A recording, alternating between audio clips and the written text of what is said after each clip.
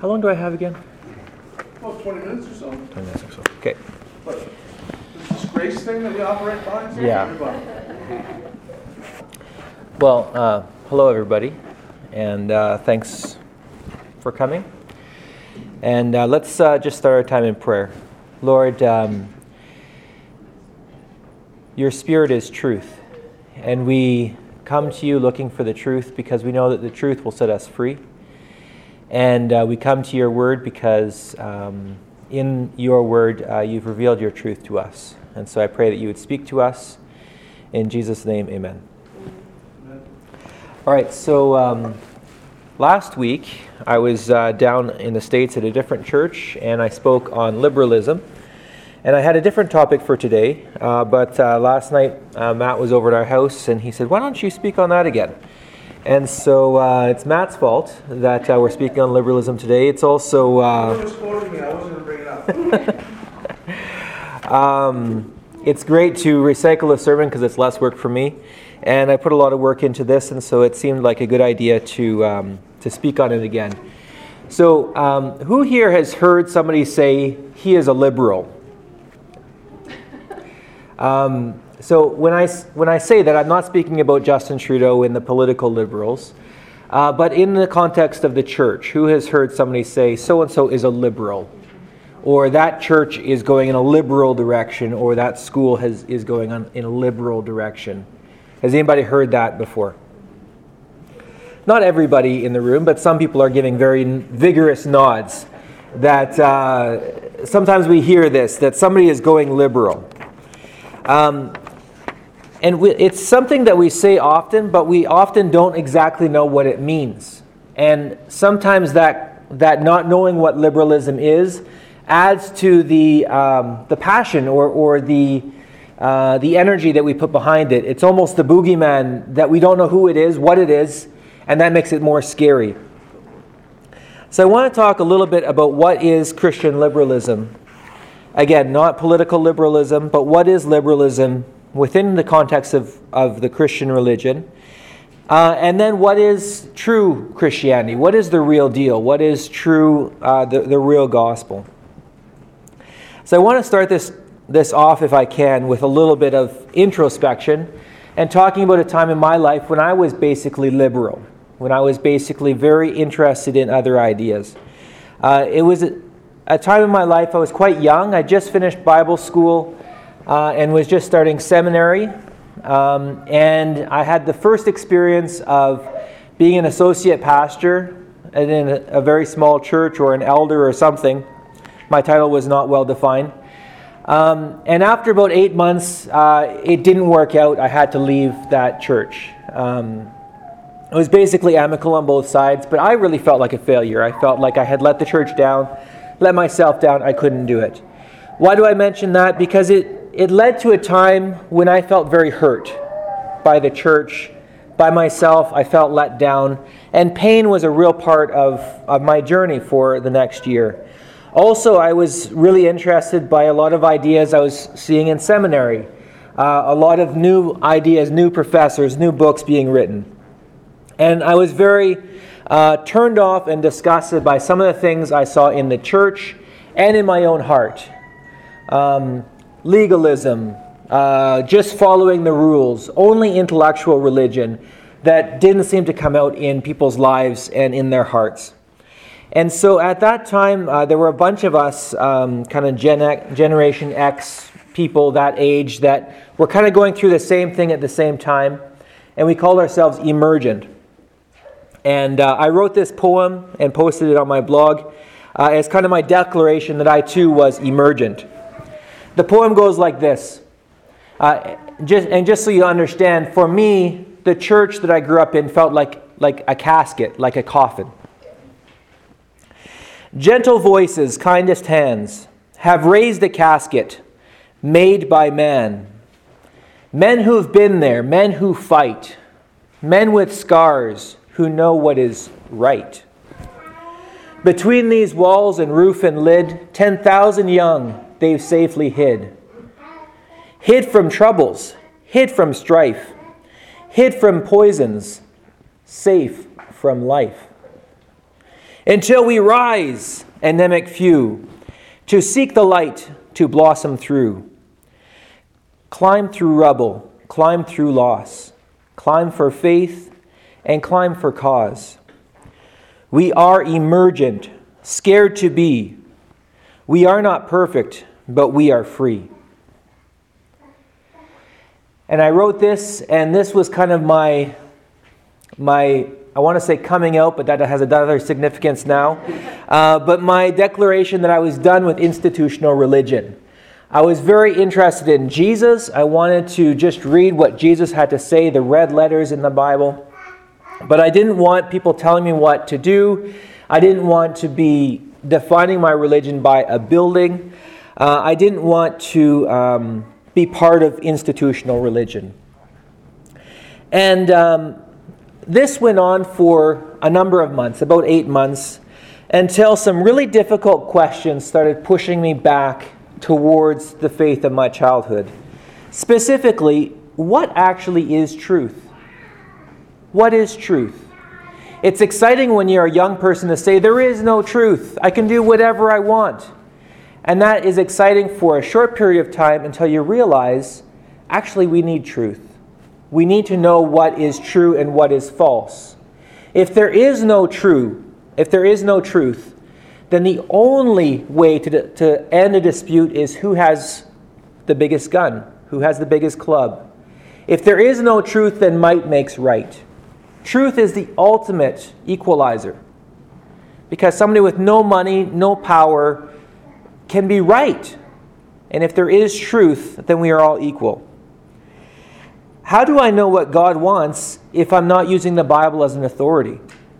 If I still believed in Jesus, I still believed in God, but if I was throwing out the church and I was throwing out the Bible, how was I supposed to know who God was, what God wanted of me?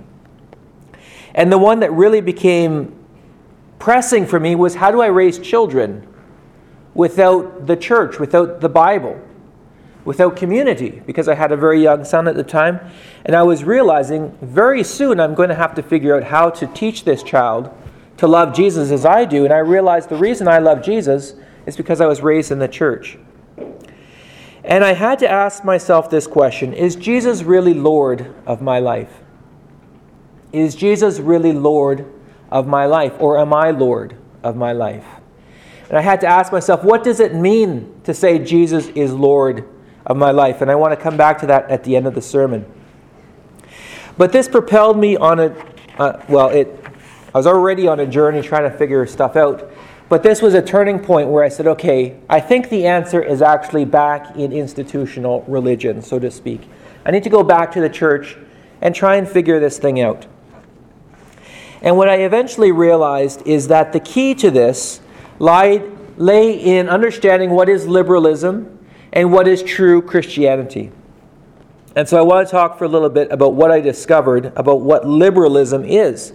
Because this is what, as I went to seminary, was really confusing me, really pulling me in a certain direction. Yes, I had my own journey as well, but I was very pulled by liberalism.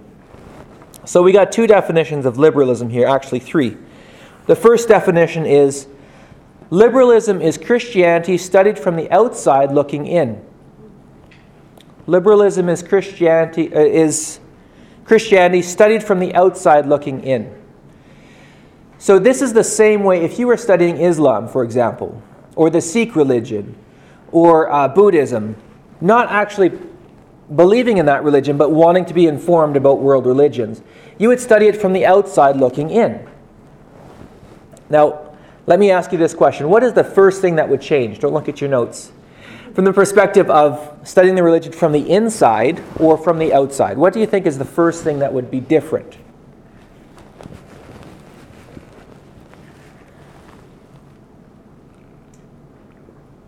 You get it. What? You get it. I mean, in terms of what I understand Christianity from the inside, and I talk to people who are looking from the outside, they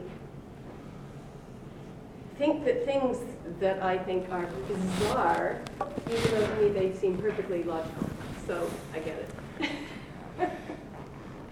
for sure, you wouldn't get it from the outside looking in. I think that's probably true of any religion, that there's things that make sense on the inside that don't make sense on the outside. What I have in your notes, which isn't the only answer, but what I have as the primary thing is that you deny the miracles. So if you're studying Islam, for example, from the outside looking in, you wouldn't actually believe that the Quran is revealed from God, or that Muhammad ascended and came back on the Dome of the Rock. You would say, well, I'm studying this as a world religion, and you're going to find naturalistic explanations for all the miracles within that religion. And that's just a normal way of studying a religion. And this might be information for you, or it might not, but there are thousands and thousands of people studying the Christian religion right now from the perspective of being on the outside looking in. And the main thing they're going to do is deny any of the miracles happened. And they're just trying to understand what is this social, human thing called Christianity without any of the miracles actually happening. So as you can imagine, this changes things drastically. This changes the religion. This changes what they're seeing, because from the beginning, they have an a priori assumption that miracles don't happen. And so when they come to something like Moses parting the Red Sea, they're going to say, well, this is an interesting story. Where did the story come from? And they're going to try and figure out where the story came from, while ruling out from the beginning that possibly this actually happened. It couldn't have happened because it's a miracle. So there is a good side to this sort of scholarship. It's not all bad. The good side of it is that it provides objective information about Christianity. It's not just Christians studying Christianity. There's people from the outside looking in, studying it. And so when you learn how to use that information, you can actually take that information and use it to defend Christianity, which I do through apologetics, and that would be another sermon. But there are certain facts that are established about Christianity that everybody knows, that everybody has agreed on, because people are studying Christianity from the outside. The bad side of this, of course, is that it denies miracles, and this sort of scholarship is very often used to discredit Christianity, real Christianity that does believe in miracles. Something that a lot of young Christians do when they find faith is to go and take a few classes in a university in the religion department, and it's the worst thing they could possibly do for their faith, because these are people that are studying the religion from the outside looking in for the most part, denying the miracles and trying to explain it as a human phenomena. And that often is very toxic to a young faith.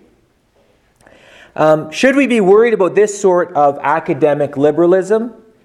Yes and no. We need to know it exists. We need to know how it works, how it functions. When we know how it functions, we can actually use it very well. When we understand that they deny miracles as a starting point, like a huge amount of the problems just disappear. They're just explaining the same thing, but from a different starting point. There are some issues that arise from this as people are studying our religion, which is why we need scholars to go into that field to do the hard work of really digging through the historical information. We need Christian scholars to engage with this field. But it's not the boogeyman. There is another sort of liberalism, and what happened to that? There was supposed to be a second definition, Okay. Sorry, your book is a little bit out of order here. Mine is. I don't know if yours is. Okay, just my book is out of order. Definition number 2. Liberalism is a form of Christianity that denies miracles. So now this idea of denying miracles comes into the church. Did you know that there's actually Christians that don't believe miracles happen? There's actually a lot of Christians that don't believe miracles happen. There's a whole movement of Christianity that has gained traction, that has actually taken over whole seminaries, whole denominations of the church that doesn't believe miracles happen. According to J. Gresham Machen, some of you have... J. Gresham Machen wrote a book called Christianity and Liberalism, in which he really laid out the difference between liberalism and Christianity. And he says, at the root, the tension between liberalism and Christianity comes down to, do you believe in miracles or not?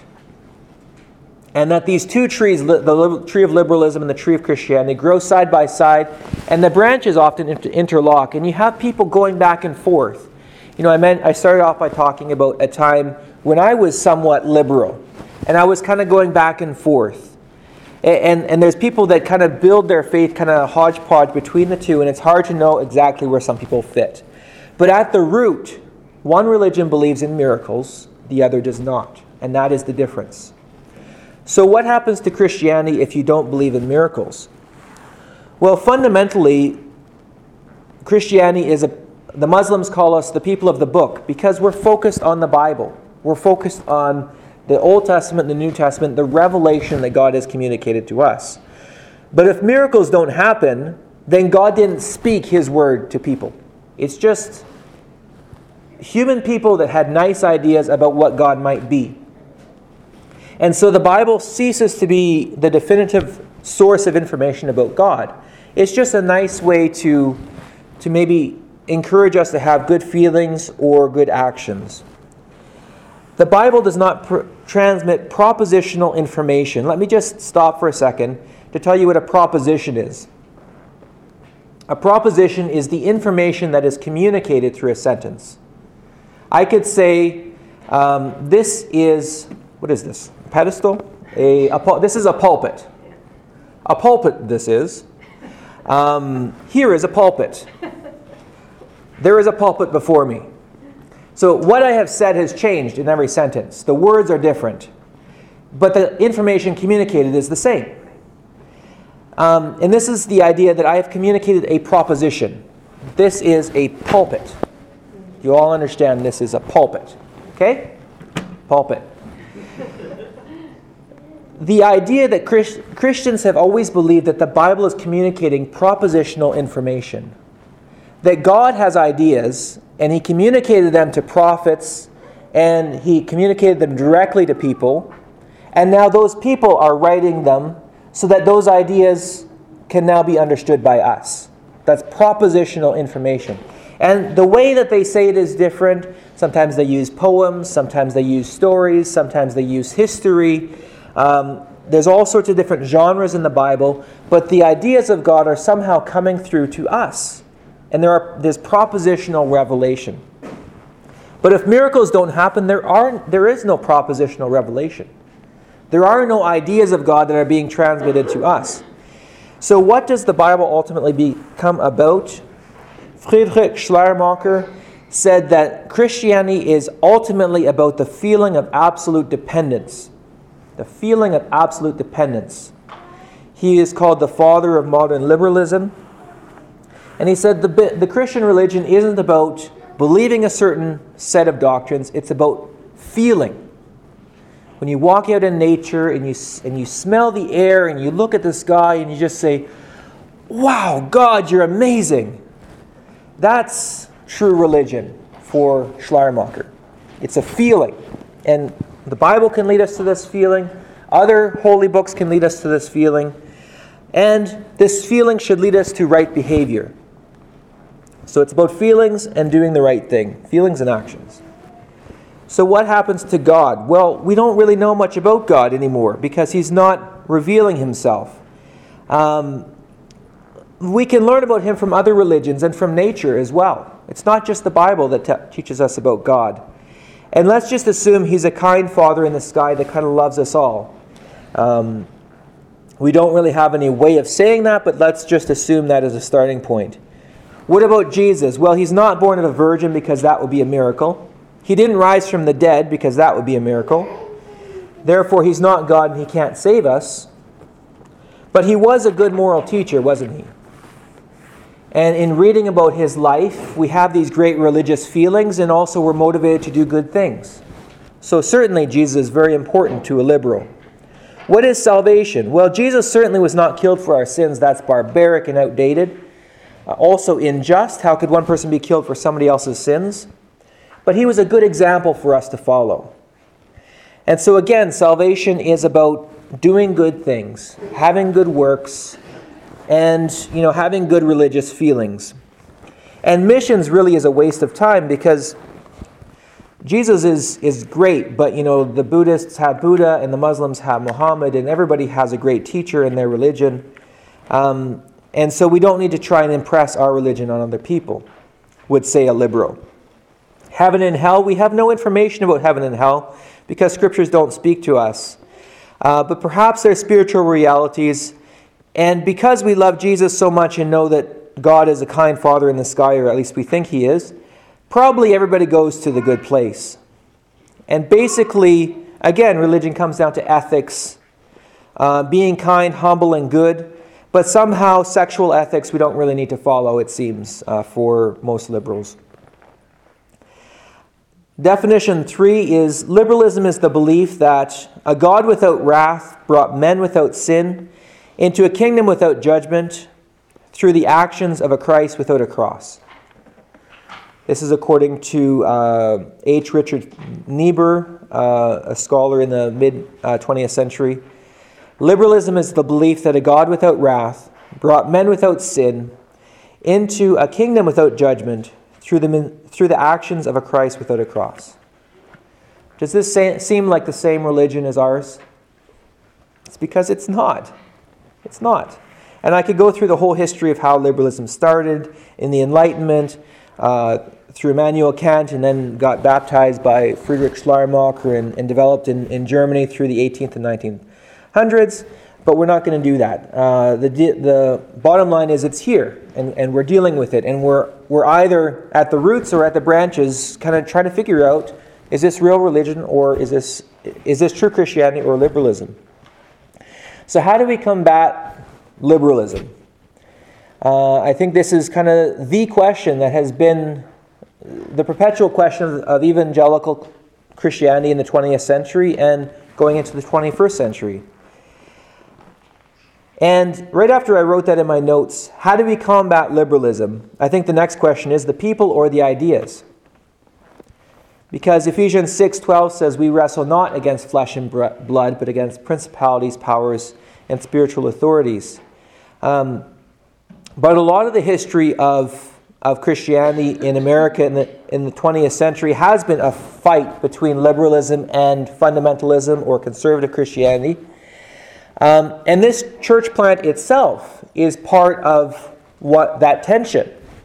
And what we have seen is what I would call the sneaky liberal, being influenced from whatever way by liberalism, changing definitions, still saying, yes, I believe that Bible's inspired, that Jesus is the Son of God, that salvation is through Jesus. But what people mean by these things is radically different. Pretending to be evangelical even though they aren't, seizing the positions of power in churches and schools, and then pushing conservatives out. If you don't agree with us, then you need to find a different place to be. And that's why we're here, and not in a building that we could have been in. In response to that, obviously this has made people angry. And this has made people say, hey, we are conservatives. We are the true church.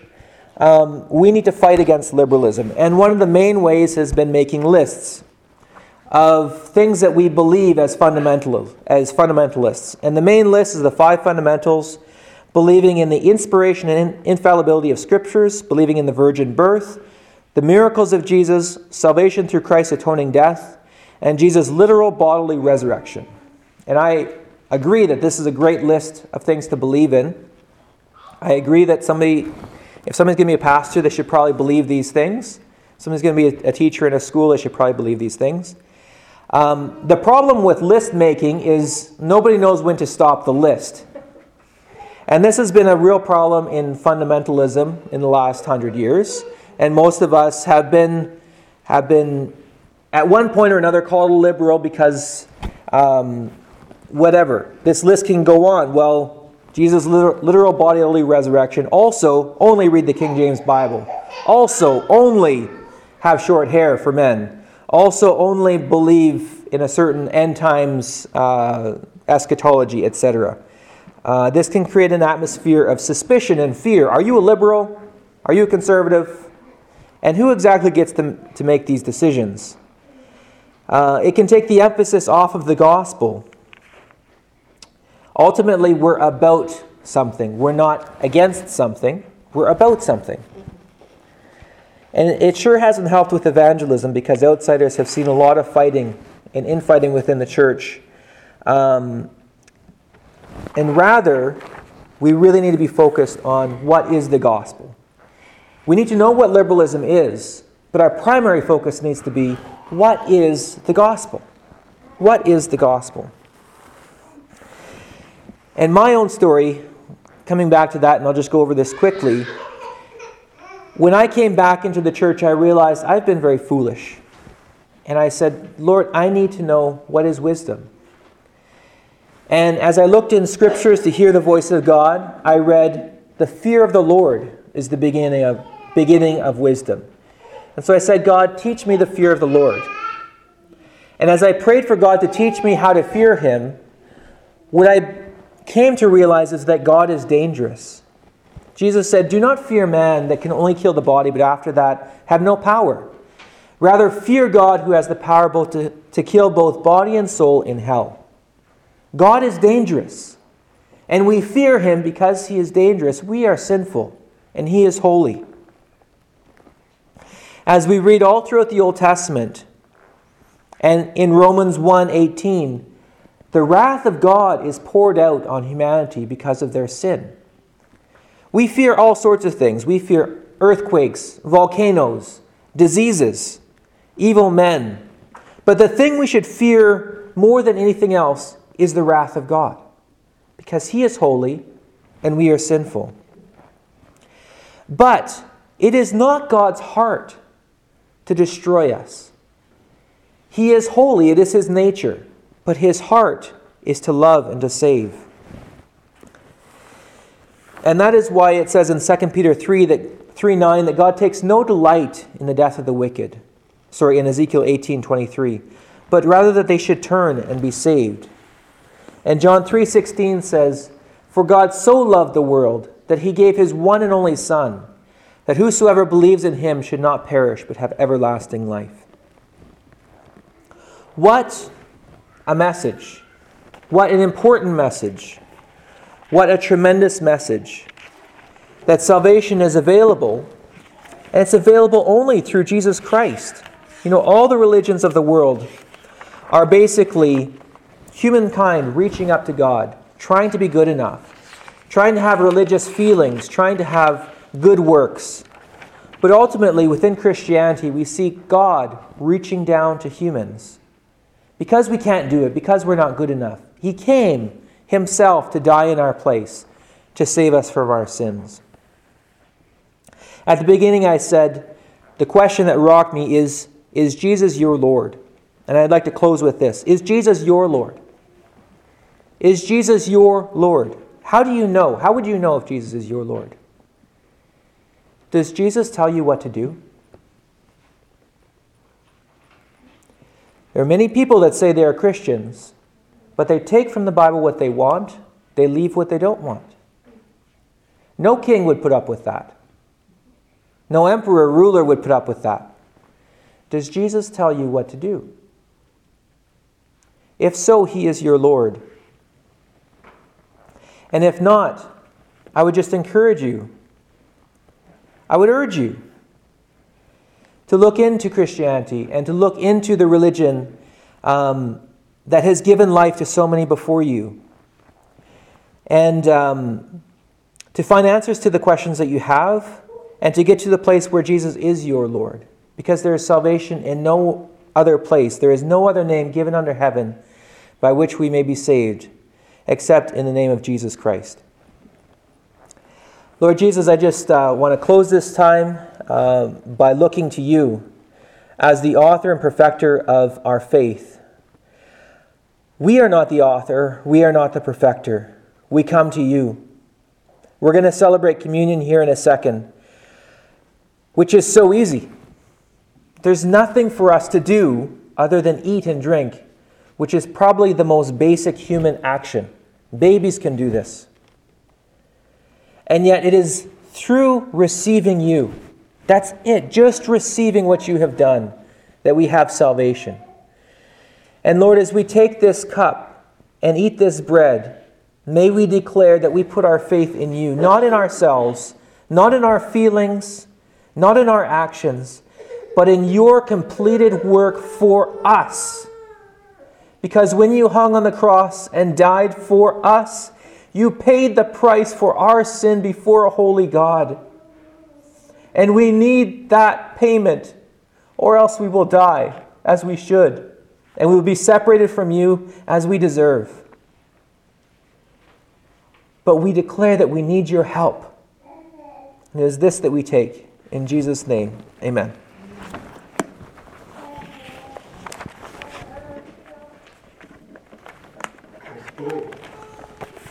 Yeah.